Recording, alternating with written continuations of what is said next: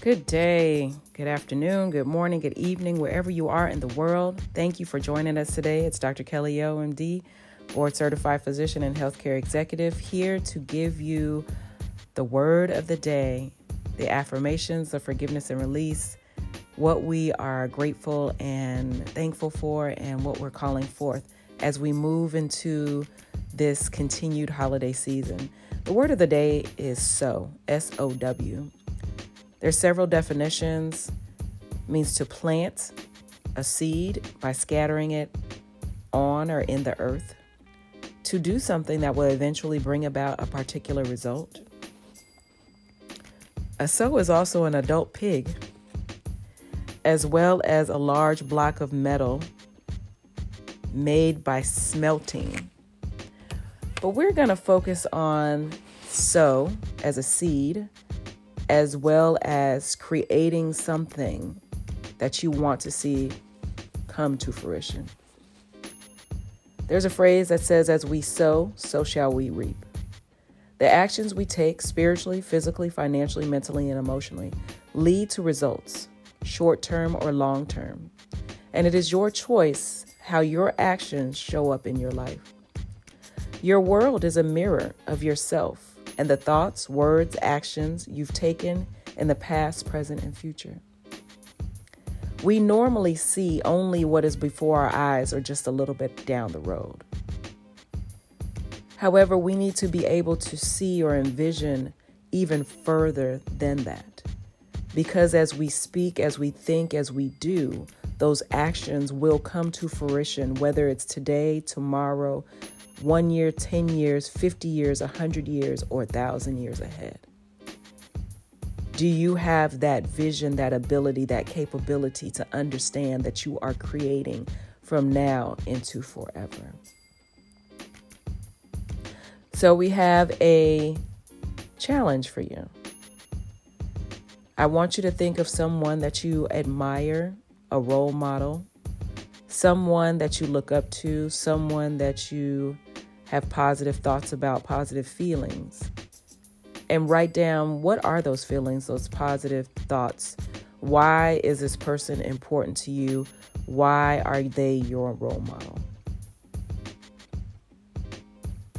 Then I want you to write down someone or something, specifically someone, that is a quote-unquote negative role model. Someone that brings up feelings of not love, harmony, joy, and peace. Someone that you actively have to forgive and release, or should forgive and release. And I want you to write down all of those things as to why that person fits that bill. And then I want you to look at both the role model or the positive role model and then the negative role model. And I want you to realize that these people are in your lives or are a focus in your life because there's something inside of you that you want to either align with or disalign with. And for the good points of those people, I want you to see yourself in those good places, those good points, modeling after those good things. And for the person that brings up negative thoughts, feelings, experiences, not only do I want you to do your forgiveness and release, but I also want you to realize why that's a trigger for you. Because in reality, something inside of you actually aligns with that person. And in order for you to move beyond how that person makes you feel, or let go of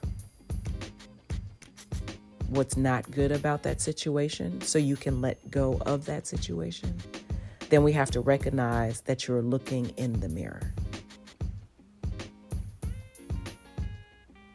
And whatever is triggering in you is really deep inside of you.